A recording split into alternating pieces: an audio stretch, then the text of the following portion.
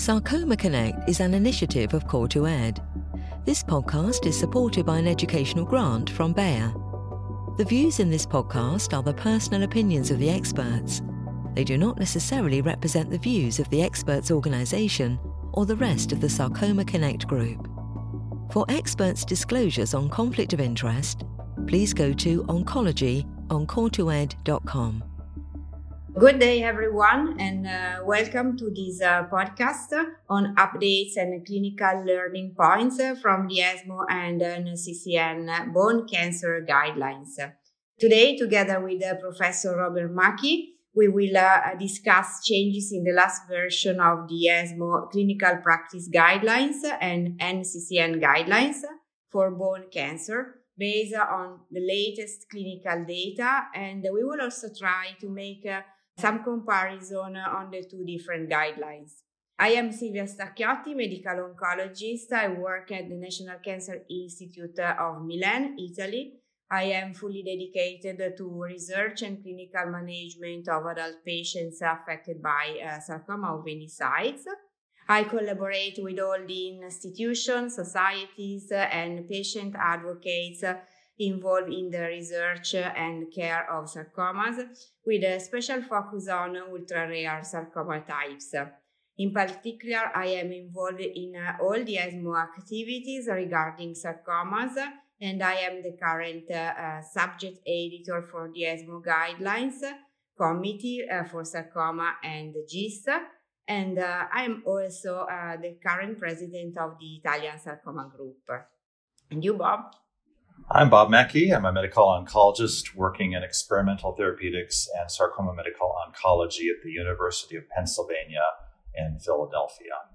And it's just a pleasure to be able to talk with you, Sylvia, about some of these issues that arise regarding treatment of this rare group of cancers. As we are both aware and deal with every day, sarcomas are very rare. They represent less than 1% of the cancers that happen in adults. But despite this rarity, people such as yourself, Sylvia, and many of our colleagues have gotten together to assemble the guidelines both for ESMO and NCCN regarding diagnosis and management of these cancers. And I think it's really important to point out, which is highlighted, I think, in both sets of guidelines, the role of the multidisciplinary team in both diagnosing and in treating sarcomas. Sylvia, can you make a few comments on some of the issues that you've had to address in Milan? Yeah, thank you. Let's start from a kind of general introduction on how the ESMO guidelines are conceived. The ESMO guidelines are considered clinical practice guidelines, of course, in this case for treatment of bone sarcomas. They were published, the last version was published in 2021 and was the result of a discussion promoted by the ESMO in partnership with the EURACAN, Genturis, and PEDCAN during a virtual consensus meeting that was held during the COVID pandemic in December 2020. And was followed after by several rounds of email. The recommendation included in the guidelines are the results of a consensus among the European multidisciplinary sarcoma community, I would say, of course, of experts in the field. And it is very clearly stated in the ESMO guidelines that sarcoma need to be discussed within the multidisciplinary tumor board of a center or even a network with experience in sarcoma to plan the optimal approach to each single patient, as it is been shown very well by our French colleagues over the last years that being treated in a center of expertise from disease onset, not only for the advanced phase, corresponds to a better outcome.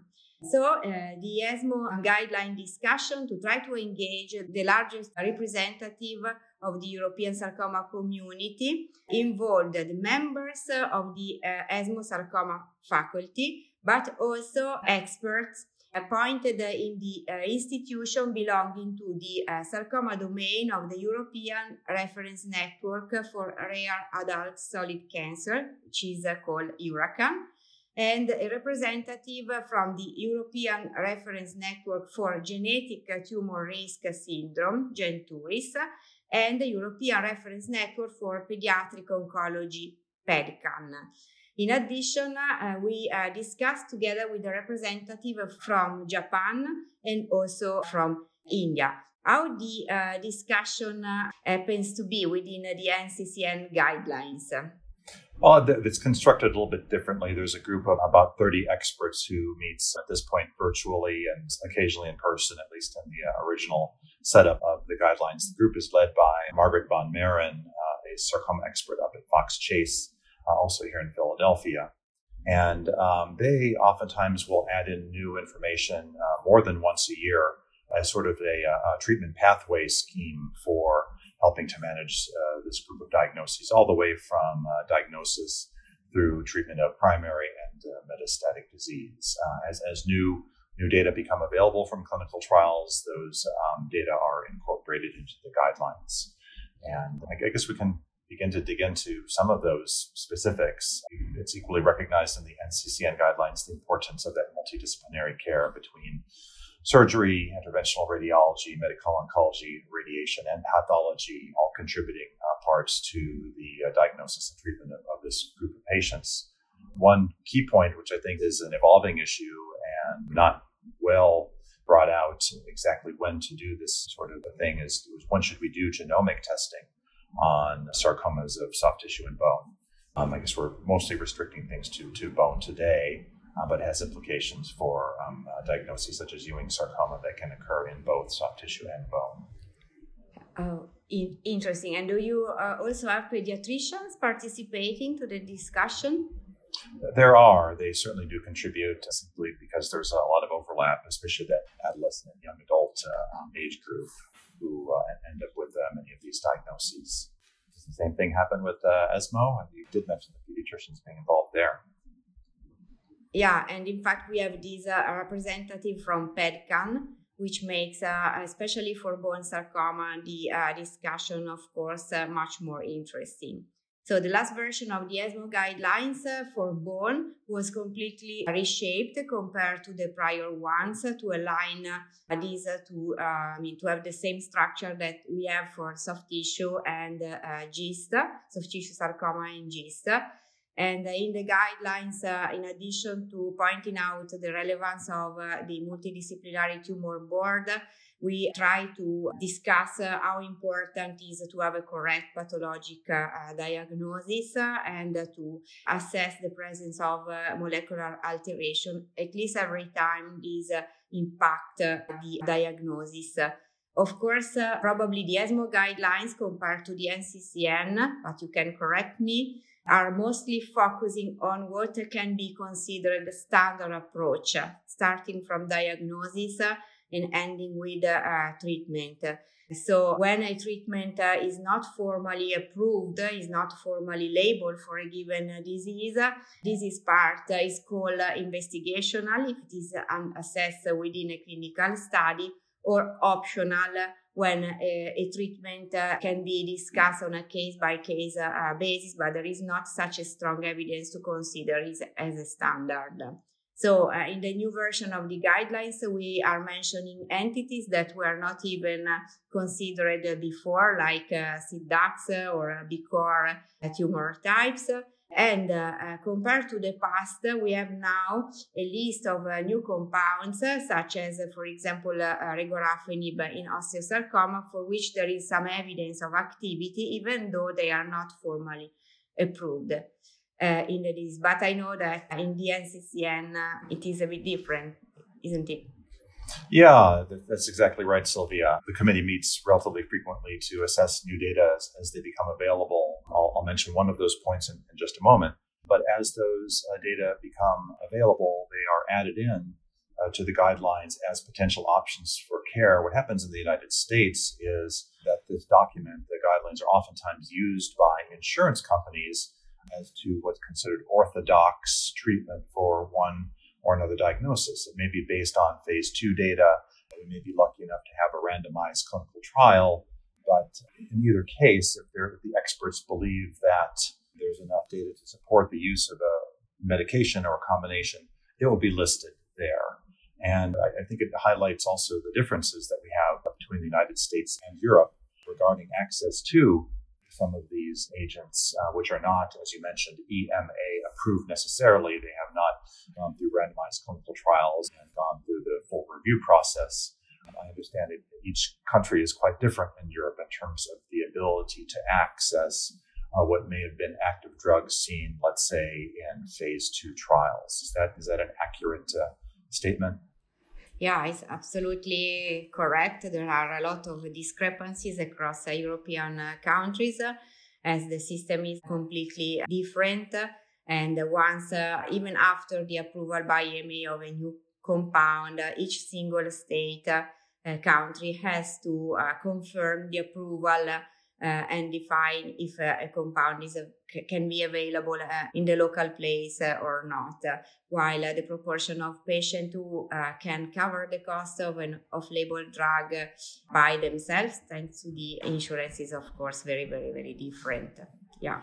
While that may apply for some of the newer agents that are just being studied in phase 1 or phase 2, at least for some of the more standard agents that are available and used commonly, there's a fairly consistent use, it seems, of those agents. I think perhaps a very good example of that might be in Ewing sarcoma, for example, where now we have randomized data looking at the VIDE versus VAC-IE, VAC-IE combinations in primary Ewing sarcoma, where it seems that the 5-drug combination is superior. And I think that's been incorporated into both sets of guidelines for primary treatment of Ewing sarcoma. Now, for us, it's completely different. And as said, it is varies a lot if you move from a country to the other one. So there are places in which drugs are more often available, while other, like Italy, it is very rarely the case. So, if there are drugs with evidence of activity but not formally approved, it is very difficult for patients to be treated or for us to change the conventional regimen. In other words, it may be that it's difficult to get off-label use of medications that might be thought to be useful, let's say something like immunotherapy for particular subtypes of sarcoma that are out there. Yeah, absolutely. You are absolutely right. And it is interesting that this does not only apply to treatment, but also to diagnostic procedure, for example.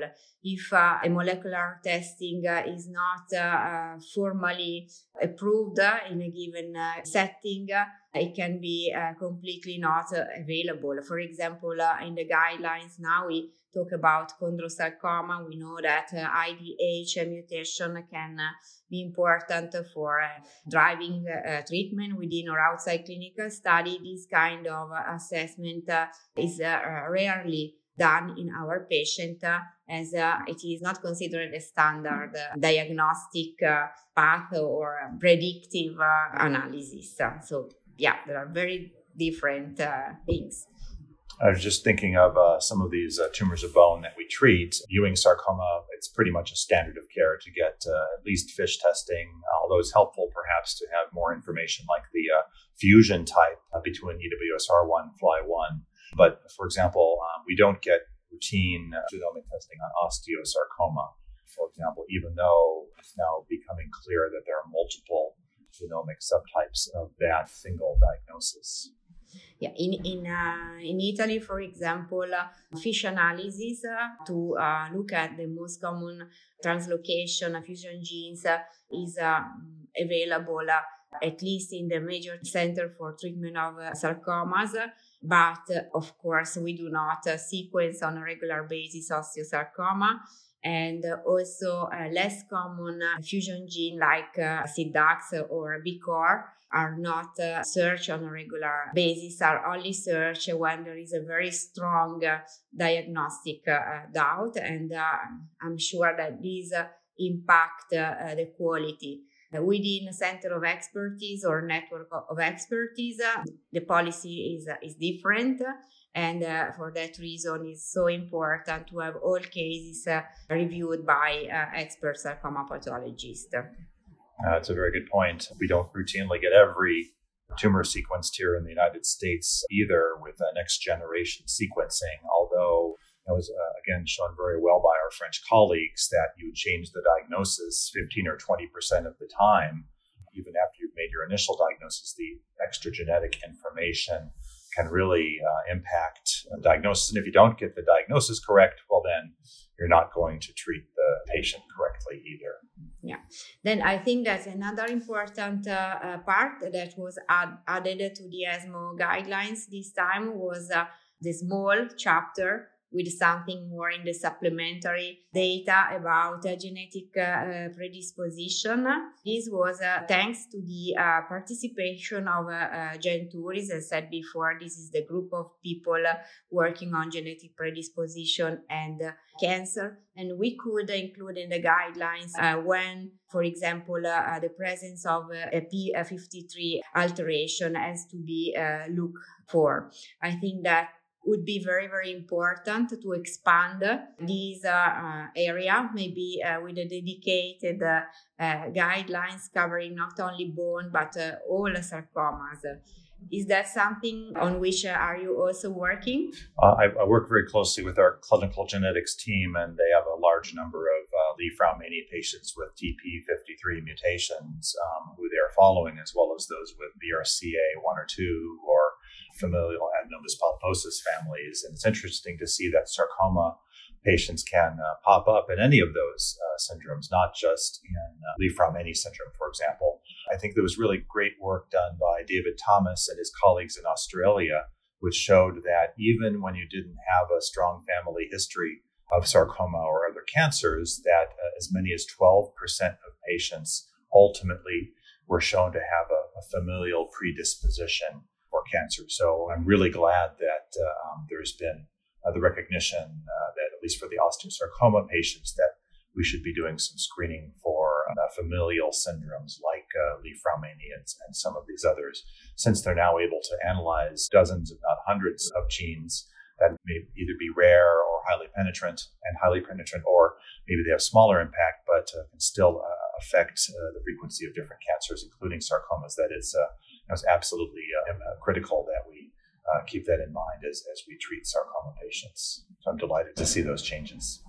Yeah, in particular with bone sarcoma, that is a kind of tumor, especially for Ewing and osteosarcoma, usually arising in children or young adults. And in fact, we are planning to have a session fully dedicated to genetic composition and sarcoma during the ESMO conference in 2023. We hope so. So with regard to osteosarcoma, what do you wrote about low-grade osteosarcoma? Which kind of approach you suggest to your patient? Those are very challenging tumors. Those are a distinct minority of osteosarcomas, to be sure. So perhaps the most common place for those to rise are in the mandible and sometimes in some of the long bones as well. We follow the guidelines and we obtain a biopsy of such a patient, and it shows a low-grade tumor. Normally, for high-grade osteogenic sarcoma, we will give neoadjuvant chemotherapy as is the standard of care in both sets of guidelines. But for these low-grade osteosarcomas, surgery alone oftentimes is the best standard of care, and I think that's also highlighted in at least some of the guidelines. One of the, I think, complex issues regarding head and neck osteogenic sarcomas is, again, kind of almost an additional layer of multidisciplinary care that needs to be undertaken for such patients, because you're not just dealing with medical oncologists and surgeons. These are head and neck surgeons, and you may also have to engage the orthopedic surgeons or the plastic surgeons for reconstruction issues. And it makes it an exceedingly complex anatomic site for this, whatever it is, 10 or 15% of osteosarcomas that affect the head and neck area. I'm sure you've had equal challenges in trying to manage those sorts of patients. Yeah, and in fact, this is the context in which it could happen that we suggest radiation therapy, even for a low-grade bone sarcoma, when the surgical resection has been an R1, marginal resection. In head and neck low-grade osteosarcoma, we discuss in the multidisciplinary board also adding radiation. And I am happy today to say that in Europe, we have much more facilities for proton beams and carbon ions radiation that were not here in the past. So we could even specify in the guidelines that this kind of treatment can be used when the anatomic location prevents the good amount of radiation with photons. So this is a niche again, but we are used to treat such a ultra rare situation, as said before. And with regard to, again, osteosarcoma, when we look at high-grade osteosarcoma, of course, it's clear which is the treatment below 40. What about patients above 40? Anything new that you added in the guidelines? I don't know there's anything new in the guidelines other than I think it's well recognized that it's very difficult to treat patients above 40, at least with the full doses of the chemotherapy that we give to what's typically adolescents. For example, the guidelines generally suggest the use of 12 grams per meter squared per dose of high-dose methotrexate when that's being incorporated into the methotrexate doxorubicin cisplatin combination. That is part of both guidelines. Above age 40, though, it becomes difficult to give that high of a dose of methotrexate with and still have people's kidneys stay intact. So in general, we'll see that people receive, in the general, somewhere along the lines of 6 to 8 grams per meter squared per dose of methotrexate. We still think it's an active agent, despite there being a couple of randomized trials that showed that it wasn't necessarily helpful. It still remains a standard of care. I think there's still some debate about its use. But as a practical issue, I generally start with the standard doxorubicin cisplatin first before thinking about the methotrexate dosing for those patients over 40. I don't know if you encounter similar issues. Yeah, we also do the same, even though in the lack of a direct comparison, if a patient above 40 is fit, has no comorbidities, we always try to, and is not, of course, 70 years old. We always try to use also methotrexate because we cannot say that high-dose ifosfamide is surely superimposable. But yeah, of course, above 40 is more challenging to treat the disease. Well, Silvia, we've touched on Ewing sarcoma, chondrosarcoma, osteogenic sarcoma at least a little bit. Maybe we can talk a little bit just for a couple of minutes here at the end on chordoma, sarcoma that you're well known for treating. And what is your approach for that particularly rare cancer, which can affect either the sacrum or the clivus, two very difficult areas to operate on. And I think you do have some guidance in the guidelines for treatment for chordoma as well.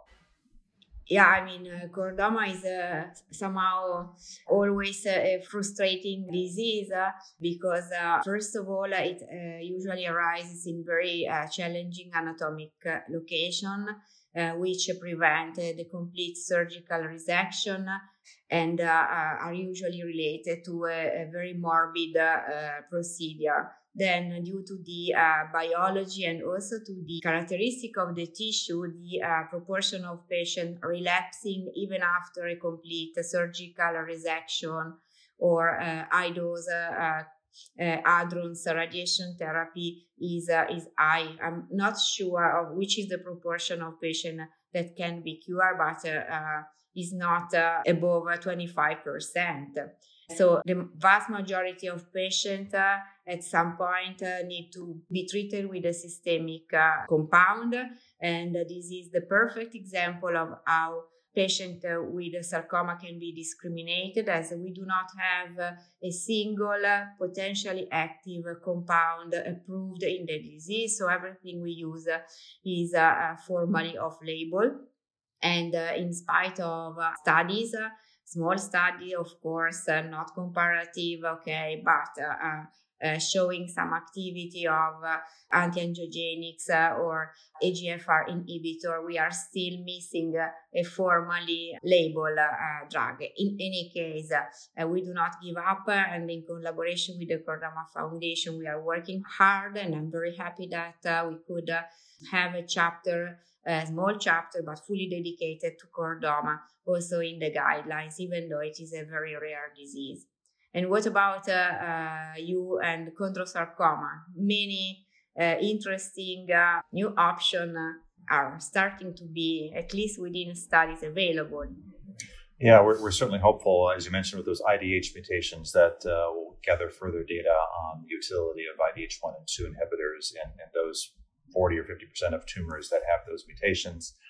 For the dedifferentiated version of chondrosarcoma, which oftentimes is treated like osteogenic sarcoma, there are at least hints of the usefulness of immuno-oncology agents, PD-1 inhibitors, and combinations with CTLA-4 inhibitors, but that still remains investigational by and large. I think what you're pointing out is this is one more reason to have patients seen in high-volume centers that have studies where, even if it's difficult to access drugs, at least there's the possibility of a number of centers being able to offer something novel to a patient based on the biology of their very specific tumor.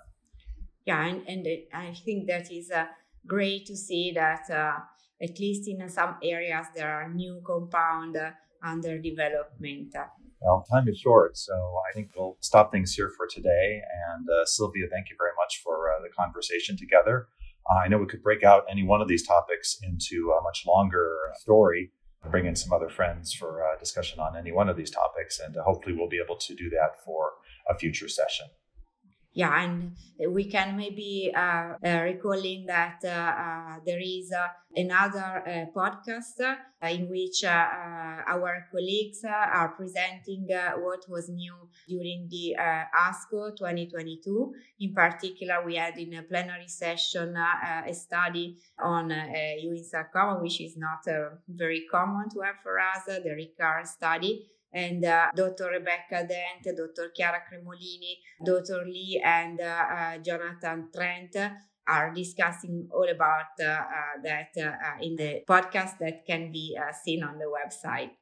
I really want to thank the organizer for this event and to all of you for listening to the podcast. This podcast was brought to you by Core2Ed Independent Medical Education. Please visit core2ed.com for more information.